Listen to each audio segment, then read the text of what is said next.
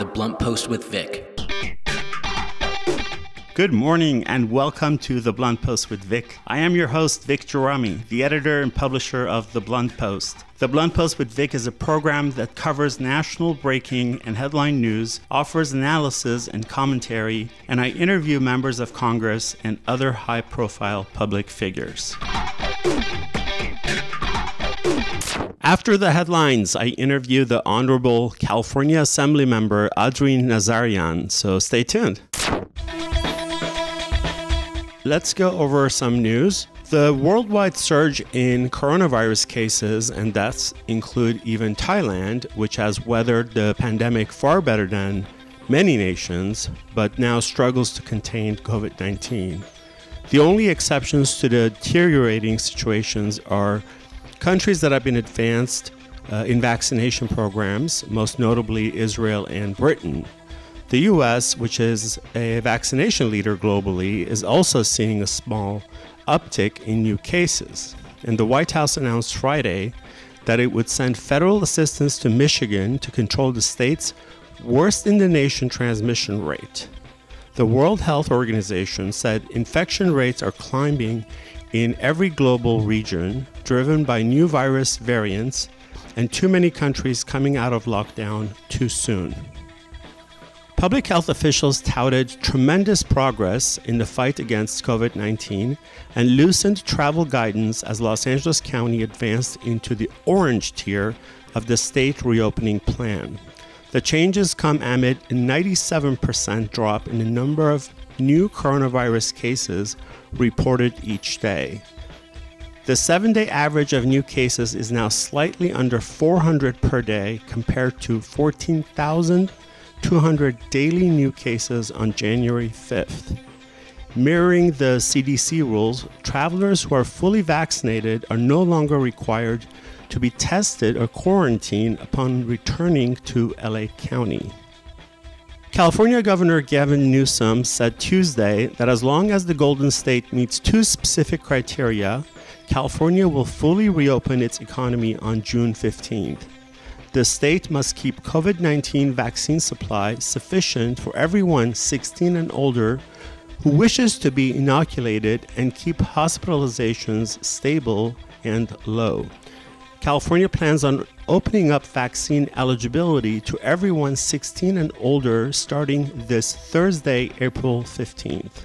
I want to remind everybody that we are designing a system here in the state of California that can provide upwards of 5.8 million vaccines to be administered on a weekly basis. Currently, we are receiving about 2.5 million. But we've designed a system that includes this site here that allows us to more than double that capacity. In anticipation, with expectation that we will be receiving more vaccines, you had noted that everybody now in the state of California, 50 years and up, is now eligible to receive their vaccine. We began that process, established that threshold on April 1st. We are encouraging folks that have not yet signed up to go to My Turn, the statewide platform, to reach out to learn about most proximate site for where you are living to get these doses administered. Today, in the state of California, we are proud to have passed two significant milestones. 20 million administered doses in the state of California and 4 million administered doses under the more important equity metric. Those two milestones, let's put it in perspective, are significant. We have administered more doses than all but 5 nations in the world. The state of California, that 20 million mark, represents over 7 million more doses than any other state in the country. That 4 million on the equity mark, to me, though, as I noted, is more important and significant. This state set a commitment and a audacious goal of providing over 40% or upwards of 40% of all our first doses and providing them under an equity metric in order to deliver on the cause of equity. We still have a lot of work to do in that space. We're mindful of that.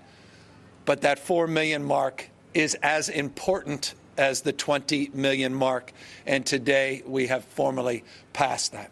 So what does that mean? It means a number of things. We're seeing death rates, mortality rates go down. We're seeing case rates stabilize. We have the lowest case rates in the United States of America. Over a 7-day period now, we have a 1.6% positivity rate statewide. We report today 1,367 cases, still prevalent, still deadly, still a challenge that we need to tackle. And that's why we are mindful, as the mayor said, of the imperative and importance of not letting your guard down, not taking off your masks, maintaining your vigilance, and accessing, once your eligibility comes up, these vaccines. In anticipation and expectation that we do all of the above. And by the way, I'll repeat, continuing to wear face coverings, continuing to access vaccines, and continuing to administer vaccines in an equitable framework. If we keep the pace, we are moving now beyond the blueprint. We are announcing today that on June 15th, we will be moving beyond the blueprint, and we'll be getting rid of the colored tiers. We'll be moving past the dimmer switch. We'll be getting rid of the blueprint as you know it today. That's on June 15th if we continue the good work. We anticipate enough vaccines are coming into the state of California. With 2.5 million people just last week receiving the vaccine, we anticipate over 30 million people will have been vaccinated at least one dose by the end of the calendar month, with the expectation of an abundance of doses coming in from the federal government through the end of this month and into May. We can confidently say by June 15th that we can start to open up as business as usual, subject to ongoing mask wearing and ongoing vigilance. So this is a big day in terms of the pandemic and the journey that we've been on, as the mayor noted, over the course of the last year. And this is an important milestone today, that 20 million and 4 million equity mark. And this is a compliment to all of you, to the mayor, to all the work that's being done by local health officers all up and down the state of California. At the end of the day, the state vision is realized at the local level. And so, again, I want to just congratulate and applaud all the local partners, the community-based organizations, all the work that's being done in a very culturally competent manner, in language, all across the state of California, and that real commitment, again, to delivering on the issue of equity. And so I want to thank the mayor. I want to thank Dr. Colfax. I also want to thank Dr. Galley, who has led the charge. We've had a blueprint in place in this state for 31 weeks now. And by the way, 16 counties are moving today into less restrictive tiers in that blueprint, which is further progress. But no one has been more enthusiastic than moving beyond the blueprint than Dr. Galley, but soberly and thoughtfully, led by data, led by disease prevalence, looking day in, day out, hospitalizations and ICUs, tracking these mutations. And I'll close on that point. We're very mindful of the variants. We're very mindful of mutations. We have sequenced as much or more than any other state. The genomic sequencing that this state does is second to none. 851 UK variants we have sequenced in the state, 10 South African variants, 35 Brazilian variants, close to 9,400 West Coast variants. And we are also tracking a number of other variants, new one from India, which got a little bit of attention this week, this double mutant, this double variant, and also mindful of variants coming from the East Coast, including a New York variant. This is really a race, these vaccines, against the variants, against the mutations. And that's why, again, I will end as I began. It is incumbent upon all of us not to announce mission accomplished, not to put down our guard, but to continue that vigilance that got us where we are today, the lowest case rates, positivity rates, that is, in America. We are seeing bright light at the end of the tunnel. And on June 15th, all things being equal, we continue that good work. we'll have moved beyond that blueprint and we'll be opening up this economy and business as usual.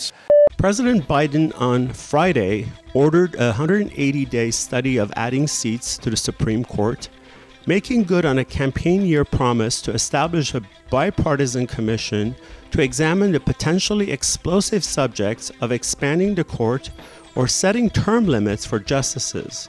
The president acted under pressure from activists pushing for more seats to alter the ideological balance of the court after President Trump appointed 3 justices, including one to a seat that Republicans had blocked his predecessor, Barack Obama, from filling for almost a year. The result is a court with a strong conservative tilt, now 6-3, after the addition of Mr. Trump's choices, including Justice Amy Coney Barrett, who was confirmed to replace Justice Ruth Bader Ginsburg just days before last year's presidential election. In his executive order on Friday, the president created a 36-member commission charged with examining the history of the court, past changes to the process of nominating justices, and the potential consequences to altering the size of the nation's highest court. Let's get blunt. Let's get blunt. For today's Let's Get Blunt, I want to talk about the Turkish President Erdogan. And in this case, not just a Turkish president, but a dictator and also a mass murderer. A lot of people are aware of what he's been doing for years, and yet the irony of how many other leaders from different countries, bodies, organizations, not only enable them, but sometimes even embolden them for perhaps their own self-interests. So a few things happened in this last week that makes this sort of ironic. In the last probably at least a decade, President Erdogan has really caused so much havoc throughout the region. He is responsible for the slaughter of hundreds of thousands of Syrians. He wanted to get rid of the Kurdish population in northern Syria and to open up a corridor, if you will, so that the Kurdish people in Turkey and Syria wouldn't be connected. He has housed ISIS and he's used them for his mercenary army. He has sent some of his mercenary army to Libya, to Egypt, to Yemen. Just recently, he provoked Greece and Cyprus, Cyprus being a nation that Turkey invaded in the 60s and continues to occupy. And just recently, Erdogan has been causing a lot of problems in the Eastern Mediterranean, provoking both Greece and Cyprus. And of course, there was the last year's 44-day, what some call it a war, but what it was a genocidal attack and ethnic cleansing that Erdogan orchestrated and planned out very well to help Azerbaijan slaughter and massacre over 4,000 Armenians living in their homeland of Artsakh, also known as Nagorno-Karabakh. Erdogan supplied them with funds and military, his mercenary army. There are interviews and videos of these men who were paid to go to Artsakh and kill Armenians.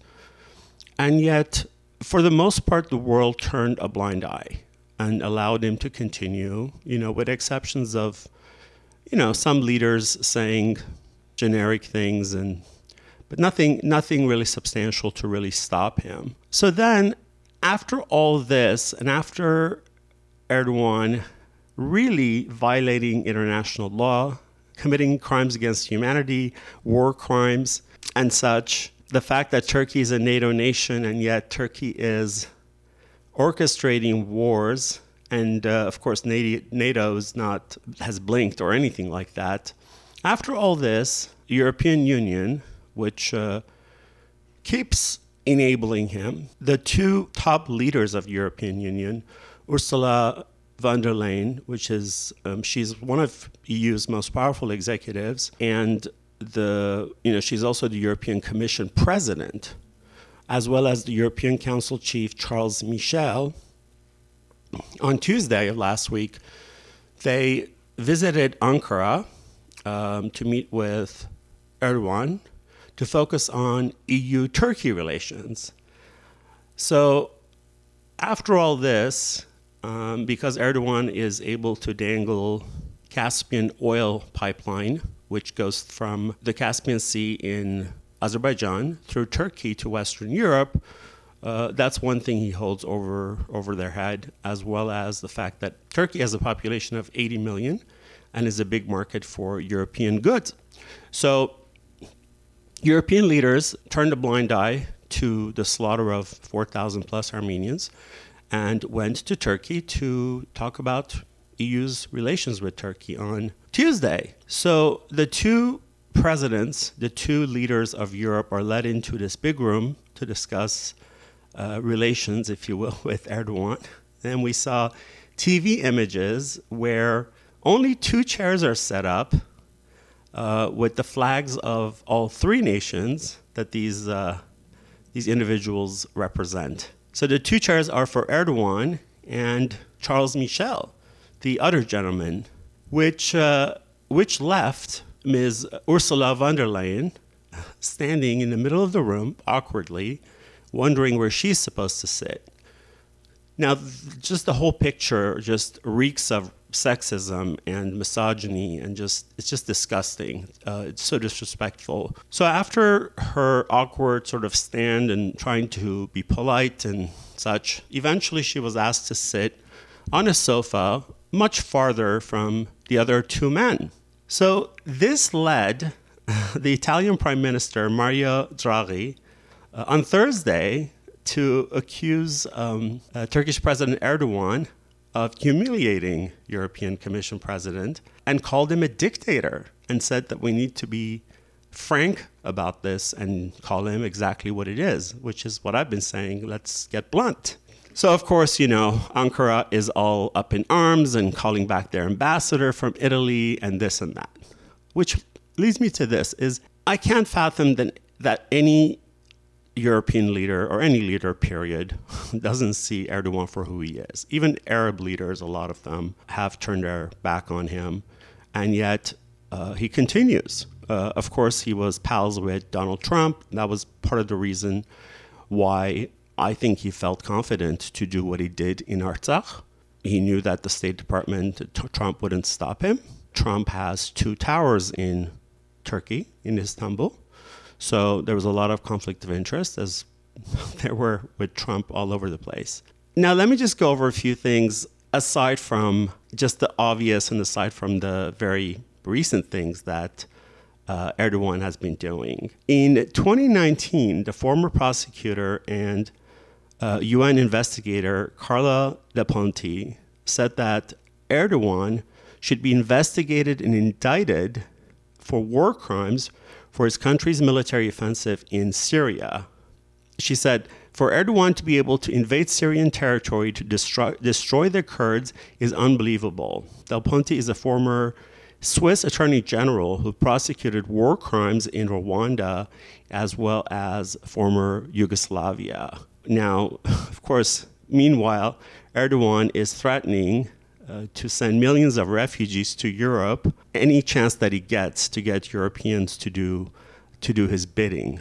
Another investigative act that was done was a team of Columbia University researchers from the US, Europe, and Turkey even confirmed that the Turkish government has provided ISIS military cooperation, weapons, logistical support, financial assistance, and medical services. This detailed investigation was headed by David L. Phillips, who is the director of program on peace building and rights at Columbia University's Institute for the Study of Human Rights. He had served as senior advisor and foreign affairs expert for the U.S. Department of State. So, and the band plays on, and Erdogan just keeps going. Now, there's a little bit of reason for hope. According to reports, President Biden, who is not too fond of Erdogan, has snubbed him since coming to office, not made a phone call, the traditional call that heads of states make. And we have all indication that finally a U.S. president will recognize the Armenian genocide on April 24th, which is the anniversary of the Armenian genocide. Of course, in 2019, both the House and the Senate passed resolutions recognizing the Armenian genocide perpetrated by the Ottoman Turks in 1915. So this is the 106th anniversary, and not since Reagan called the Armenian genocide what it is, bluntly, which is a genocide, a U.S. president has called it that. So we have reason to believe or hope that that will happen on the 24th, and that President Biden will keep his promise that he made as the candidate and nominee to do so. But of course, it doesn't end there, because Erdogan continues to be a dictator and continues to be a threat to, I don't think just the region, but to the world. So we'll see how long the Europeans and the US and others will continue to placate to him for their own self-interest. But for sure, we can't stop talking about it and be blunt about it. So there you have it. Let's get blunt. Let's get blunt. The Blunt Post with Vic. Assemblymember Adrin Nazarian was elected in November 2012 to represent California's 46th Assembly District, which includes the Hollywood Hills, Lake Balboa, North Hills, North Hollywood, Panorama City, Sherman Oaks, Studio City, Toluca Lake, Valley Glen, Universal City, Van Nuys, and Valley Village. Since his election, Assemblymember Nazarian has passionately advocated for increased mass transit in the San Fernando Valley, smarter management of vital water resources through infrastructure improvements, protecting and expanding the film industry, and much-needed earthquake preparedness. He chairs the Aging and Long-Term Care Committee and sits on Arts, Entertainment, Sports, Tourism, and Internet Media, Health, Rules, and Budget Subcommittee number 4 on State Administration and Transportation. Good morning, Assemblymember Nazarian. Thank you for being on the show this morning. How are you today? I'm well. Thank you for having me, Vic. Thanks for taking the time for being on the show and kind of giving us an update as to what's happening in California in this sort of, dare I say, transitional period in our state history, nation history, national history, I should say. So my first question is kind of general, is where do you think we are as a state and as a nation in this sort of, I don't want to say post-COVID, but more like transitional period? Transitional, amplified by I don't know how many times. We're in a, it seems like a multi-dimensional transitional time.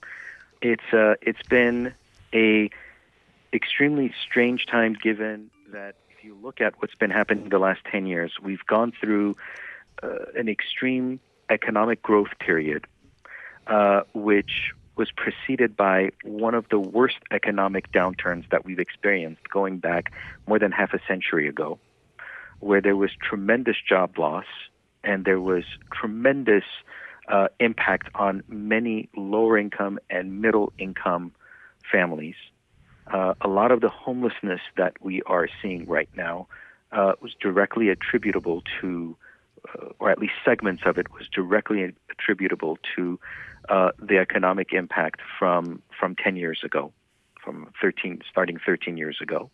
And so you still have a lot of issues left over from that last economic downturn, hadn't been worked out. We've had tremendous growth, but that growth has not necessarily been one that's been spread for throughout all socioeconomic classes. It's primarily been held to the upper quadrant. And so you've seen more struggles within certain communities and socioeconomic demographics. And you've seen this last economic downturn due to the pandemic just complicate things a lot more. So we're as we were making strides and making improvements and investing more money into social programs and social safety net programs that our state had either eviscerated 10 years ago due to the last economic downturn, or that we're continuing to build because the federal government hasn't necessarily provided or mandated those social safety net programs of all states. Right. So as California and as progressive as we are, we're trying to cover a lot of places that seemingly fall short from the federal government. But in the midst of all of this, then you've had the issue of arising from the pandemic, the healthcare concerns, the disproportionate and ill-prepared process of securing vaccines, distributing them, the lack of testing, and all the challenges that were brought upon from the previous administration impacting our health, but then how it impacted our jobs and the closure of businesses. And then when you have outdated programs in agencies like the EDD where individuals weren't getting paid the way they should have been right away, especially at a time when there's such an uncertainty. I mean, this year has just been packed with so many different challenges. And the ongoing concern of housing, limited number of housing, and the homelessness crisis that we're still dealing with.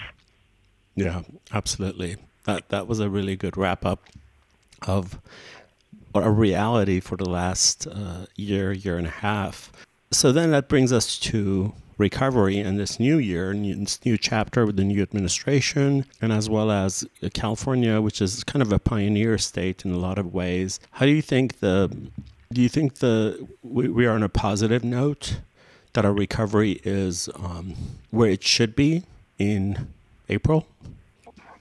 Well, in some ways, you hear some optimistic news.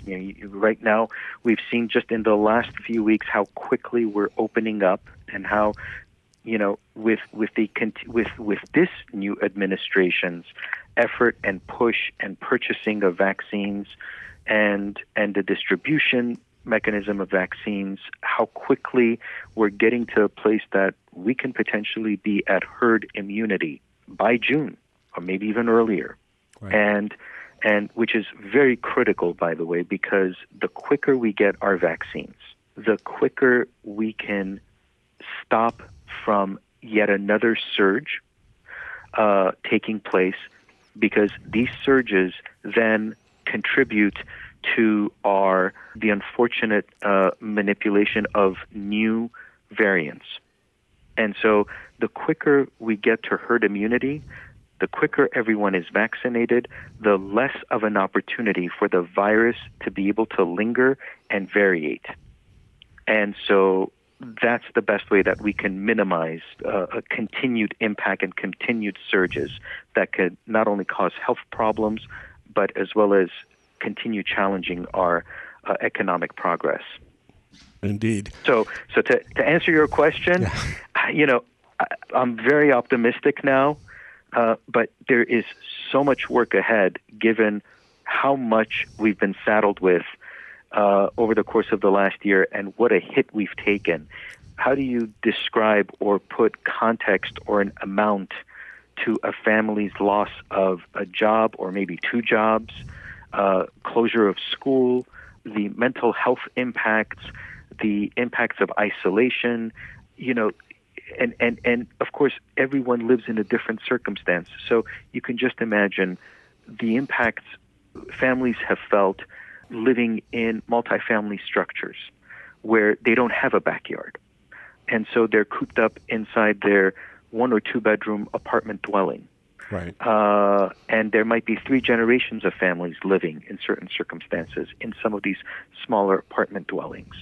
And so, if one of the parents did continue working and had a frontline job or commitment and needed to go on a daily basis and potentially contracted the virus and brought it back home, all of these were just, how do you measure the challenges that everyone has gone through and the loss people have gone through? We have so much work to be able to come back from right now. This is going to be an extremely robust year. This is The Blunt Post with Vic on KPFK 90.7 FM. I am your host, Vic Gerami, and you are listening to my interview with California Assemblymember Adrin Nazarian, who represents California's 46th district, which includes most of the San Fernando Valley. Well, you have a pretty ambitious agenda. All the bills and propositions that we're working on. We might not be able to get through all of them, but I wanted to go over some of the important ones. One of them, starting with the student loans. Of course, there's a lot of talk about forgiving student loans and what it's pulling down, millions of Americans. And so you have a plan with student loans. You and I briefly talked about it, but I just want to hear your explanation of what that is, because it's pretty unique. Sure, thank you.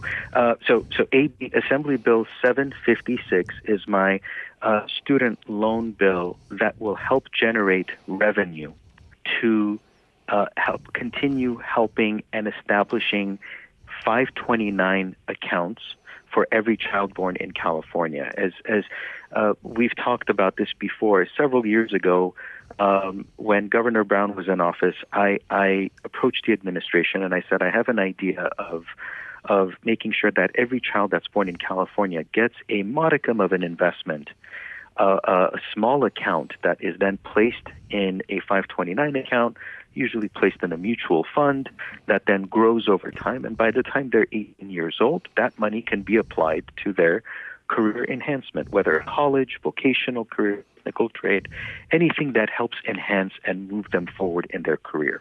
So Governor Brown at that time wasn't necessarily too interested. We did a pilot project of $3 million. Several school districts applied for it and have started implementing that to expand it, because it's one thing to have several school districts do it. It's another thing when you have a universal program coming from the state. Right. What usually ends up happening is when you have a grant application program, those schools that are either progressive enough or can afford to engage in a program like this will put their staff to work and get this done. So what ends up happening is those that have will continue having, and those that don't have may never get to programs like this. So it was important to me that we have a statewide program so that all counties, all jurisdictions, all children born in California can take advantage of this program. So when Governor Newsom took office, we worked together, we put $50 million into an account, and so $25 million is going to be utilized in order to start creating accounts for every child born in California. The one issue is there are about 450,000 children born annually in California. So if you do $25 per child, let's say 100, you do the math and you see how quickly that $25 million will get depleted.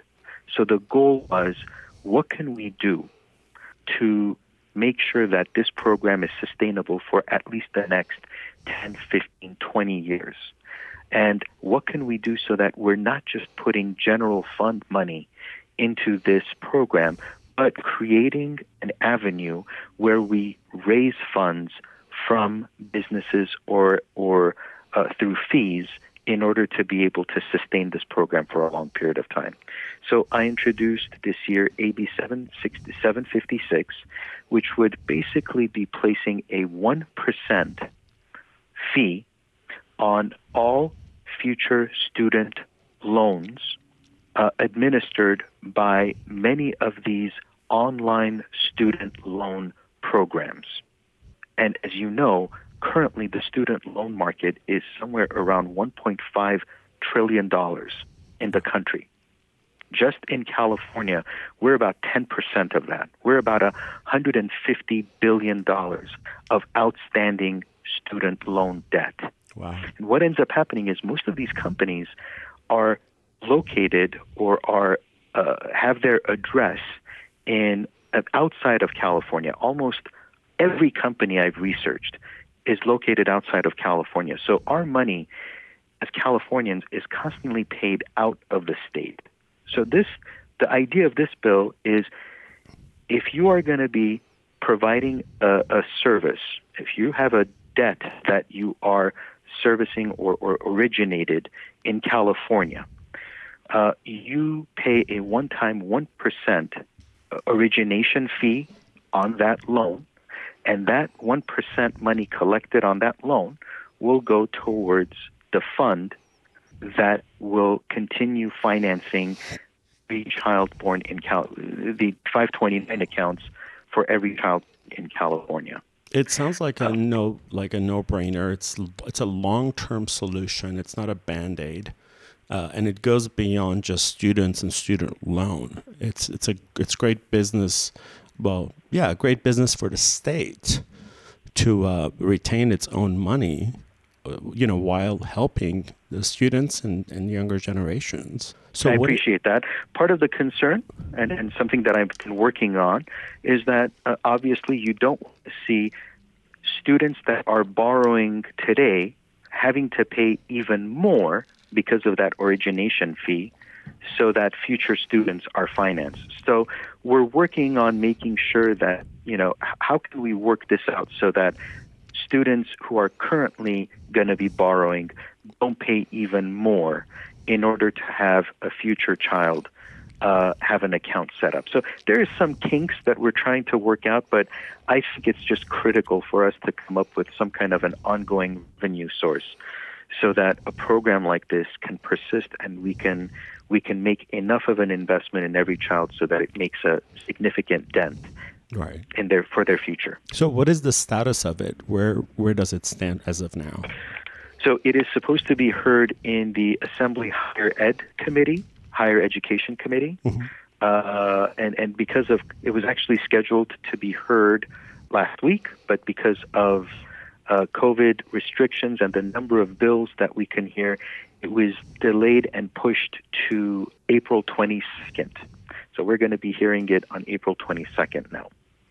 Okay. Is there any call to action right now for the constituents, or right now it's in the hands of the officials?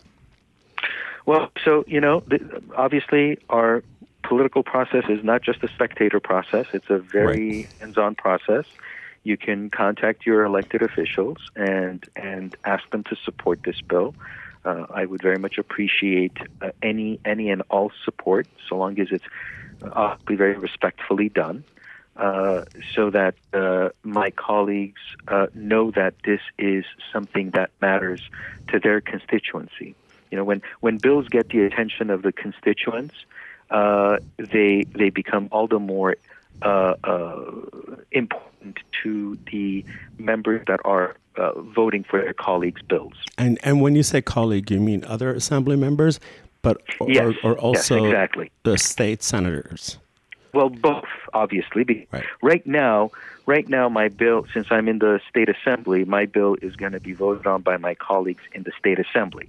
Okay. Once it goes through once it's voted out of my house, hopefully, and goes on to the Senate side, then it's going to be considered state senators. And so at that point, it's important to engage the state senator, the respective state senators, in order to make sure that they're supporting this bill. Right. So the next thing I want to ask you about is HIV testing. You're working on something regarding that. If you can tell us a little bit about that. Happy to.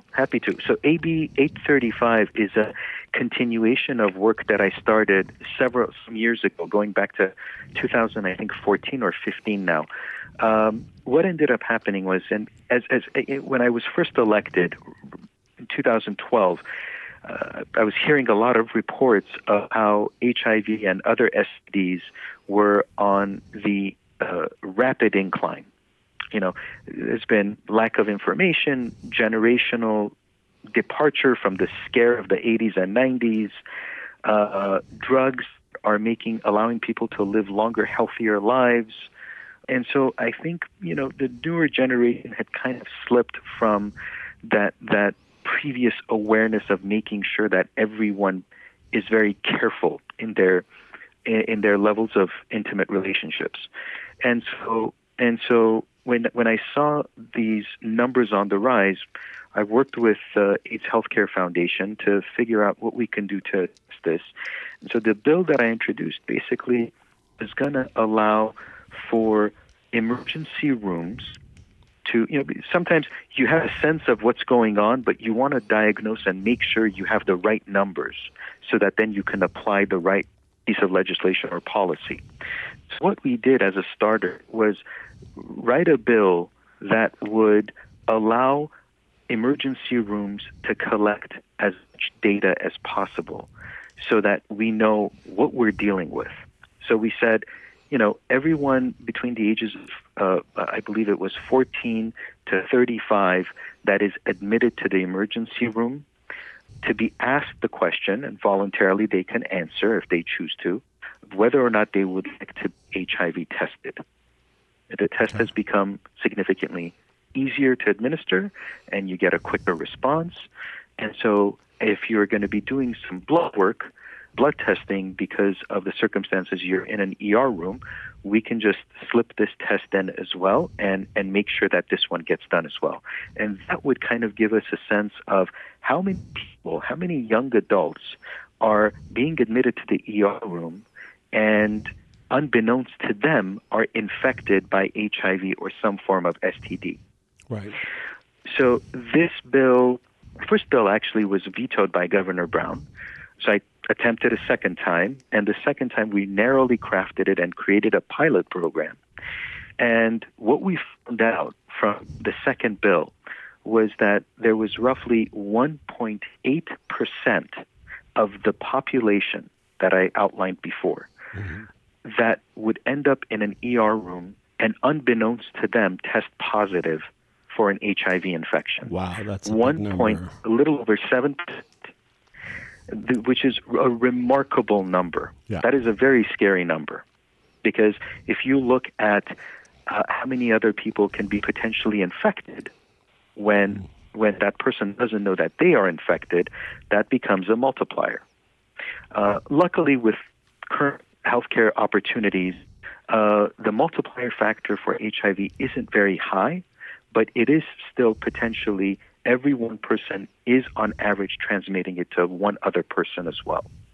So it was very critical for us to be able to have these numbers and figure out how we can stem this issue before it grows. And so now we're going to need to figure out how we work on messaging and more education so that we continue this testing and come up with ways that we ensure that people are able to get the appropriate attention needed so that it doesn't grow. Yeah. The infection rate doesn't grow. This is The Blunt Post with Vic on KPFK 90.7 FM. I am your host, Vic Gerami, and you are listening to my interview with California Assemblymember Adrin Nazarian, who represents California's 46th district, which includes most of the San Fernando Valley. Education and knowledge are power, and there's no reason, for... I understand the fear of people not wanting to know, but once you know, we have great HIV medications now, and the state of California is probably at the forefront of HIV treatments for its residents. So it makes total sense, and 1% or 1 point something percent is a lot from 14 to 35-year-olds going into the ER. It is. I mean, we were thinking that it's only going to be maybe in the fraction, maybe 0.4%, 0.5%, which is still going to be high. We really did not expect it for it to even be above 1.0%, let alone 1.7, almost 1.8%. Yeah, well, that's good news for a lot of people. Be happy to hear that. Next, I want to jump to you're working on something regarding the Armenian genocide, and of course, the 106th anniversary of the genocide is coming up, and the House and the Senate in 2019 adopted resolutions respectively recognizing the genocide. So now it's up to President Biden. So I'm wondering what your optimism, or maybe not, is as to if President Biden will properly recognize the genocide and call it exactly what it is. the worst thing you can do is to have unrealistic expectations and feel extremely burned about something that is so personal and close to you. And the Armenian genocide is something that I've spoken to you about in your previous shows, and I've expressed to you how it's been one of the most important factors in me even getting involved in politics and eventually even running for office. I needed an outlet as a young individual, and I joined different programs and organizations, and I wanted to make sure that my voice got heard, and that the voice of many elderly Armenians who had lived through that horrific terror was not silenced forever. And as unfortunately the survivors have over the years passed on, because there are hardly any now survivors of the genocide because of it, as you said, this year marks the 106th anniversary. Hardly anyone at this point that is alive. Right. So it's extremely critical that we continue raising awareness. We continue to let the world know about the horror that happened, not sweep it under the rug, because if we do not address the issue firmly, it's bound to repeat itself. And we've seen it happen after the Armenian genocide. Hitler, in a very famous quote, said, "Who now remembers the Armenians?" when he was planning out strategically how he was going to try to wipe out every single Jew within Europe. And he carried out his executions based on that very premise, because no one was talking about the Armenian genocide. And then after that, you look successively, every decade has had its issues. Pol Pot took over, and under the Pol Pot regime, you saw a quarter of the Cambodians be wiped out. Right. We saw what happened to Rwanda in the 90s. Right. Between the Tutsi and the Hutus. And in all of these circumstances also show you something different. One happened, Armenians were eradicated on their own lands. The Jews were eradicated in other lands that in their diasporan communities. The Cambodians their own leader was doing it to themselves. And in Rwanda, you saw one tribe doing it to the other. And now to answer your question, I am going to do everything I can. I'm going to be united with my colleagues in making sure that Washington, D.C. hears us loud and hears us very clearly, that it's critical for this issue to be recognized, to be addressed with deftly and appropriately, and for the appropriate respect to be given to the memory, but also to take steps of figuring out how we stop this from ever happening. We keep on saying about never again, but then we saw what happened towards the end of last year. Right. Turkey and Azerbaijan attacked Armenia and Artsakh, the Republic of Artsakh, and caused thousands of casualties. And that happened in the dead of the night of the pandemic, when every country was dealing with its own economic turmoil. Here was Turkey continuing its savage ways with genocidal intent. At least under this administration, and continuing to take advantage of a very vulnerable time in hurting its neighbors. But Armenians haven't been the only ones. It's continued to do this campaign now under Erdogan, under this administration, for the past several years. Yeah, what they did was definitely genocidal intent and ethnic cleansing that we're still sort of seeing it hasn't ended. It hasn't ended, because now they're eradicating every historical item. You have tremendous number of artifacts and culturally significant historical monuments. I mean, if as you've spent time in Armenia, you've seen you can be out in a middle of nowhere, off the beaten path, and you'll see this etched cross stone. Yeah. In the middle of nowhere. From like the 6th century. Either on a tombstone or in some random place, which could easily be 4 or 5, maybe even a millennia years old.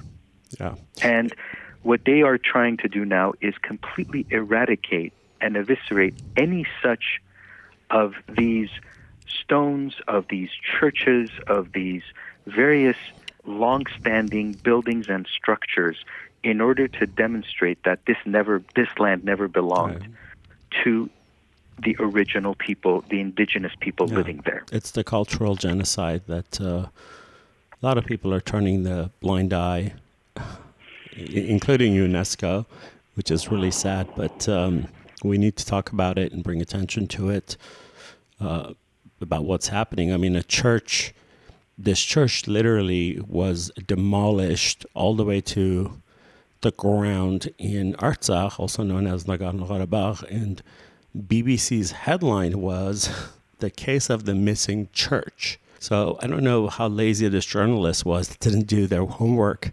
to really call it what it is that Azerbaijanis took over, occupied the land, and demolished the church.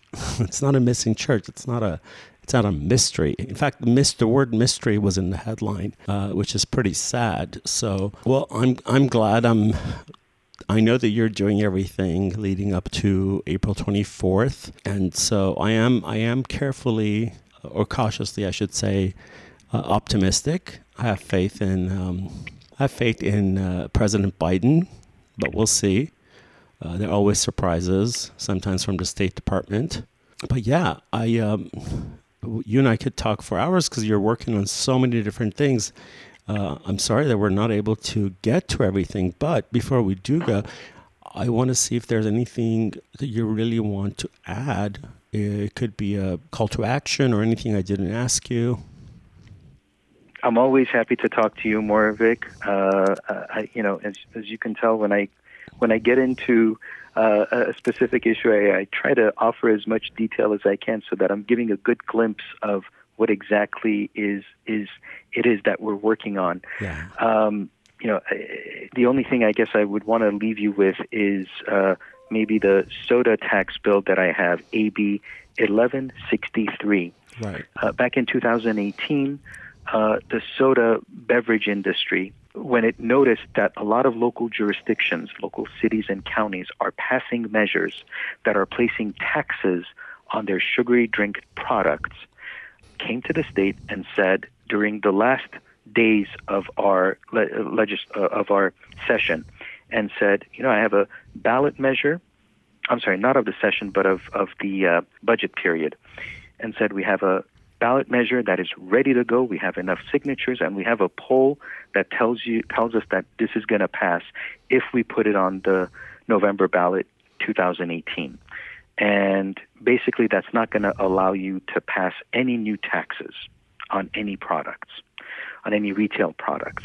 And so it was kind of putting a gun to our head, to the legislature's head. And so we forcefully negotiated and passed a budget bill, that would not allow local jurisdictions to vote to place taxes on sugary drinks until 2030.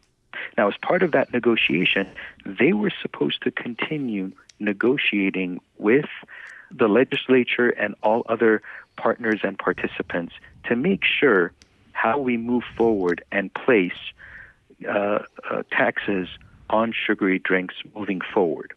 For the last 3 years, there hasn't been any movement from them to try to make anything, to come to any terms and work on this issue. So I introduced a bill that would basically just undo that, to rescind that budget trailer bill that we passed in 2018, so that cities and local jurisdictions can once again place a tax measure for the public to vote on. So now we're going through the process of trying to get a hearing for this bill. Unfortunately, I've been told that it's not going to get a hearing this year by the Assembly Revenue Tax Committee. And so now I want to make sure that we have conversations on why it's not going to get a hearing. Right. It's critical that when we advance a certain issue, when my constituents have voted me into office, they expect me to work on their behalf and make sure that we're providing the appropriate reaction to multi-billion-dollar corporations that are utilizing the public arena for their benefit. And so if I'm going to apply an appropriate reaction, then it's very critical that our institution recognizes that and takes the appropriate steps to have a hearing. Yeah. So now we're in that process of making sure that this bill gets the appropriate hearing that it deserves. Makes sense. This reverse something that's not working. It wasn't a good thing to begin with. So hopefully you'll come back and we can talk more about that as the year progresses. But I want to thank you for taking the time to be on the show and kind of updating us a lot about what's happening in the state. You know, I think a lot of people are interested to know what happens in Sacramento, but information is not that available. So gave us just a few things that you talked about. Really appreciate all the specifics and everything. So thank you for that, Assemblymember Nazarian. My pleasure. Thank you for always allowing me the opportunity, Vic. Happy to join you anytime. All right. Thank you. Thank you. That was Assemblymember Adrin Nazarian, whose district, the California 46th district, covers most of the San Fernando Valley, and he is one of the hardest working elected officials that I know. Thank you, Assemblymember, for being on the show today. Today, I have 3 tweets to read for you. They're all about infrastructure. The first one is from Congressman Adam Schiff, and he wrote, "Infrastructure is roads and bridges, yes, but it's also ensuring that those roads connect our families and communities. Safe, affordable homes, expanded broadband, clean drinking water, green energy. Infrastructure is about building a modern economy that lifts everyone up." The second tweet is from President Biden, who wrote, "High-speed internet is essential infrastructure in the 21st century." And the last one is from Secretary Pete Buttigieg. He wrote, "Electrified school buses lead to a cleaner planet, healthier children, and new, good-paying jobs. Not bad." Before we go, I want to thank my extremely talented producer, Ricky Herrera. And, of course, thank you for joining me for another episode of the Blunt Post with Vic. Please tune in next Monday at 7 a.m. for another episode. For more information, you can visit thebluntpostwithvic.com. You can also follow me on Instagram and Twitter at Vic Gerami. Both Instagram and Twitter, my handle is at Vic Gerami. That's VICGERAMI.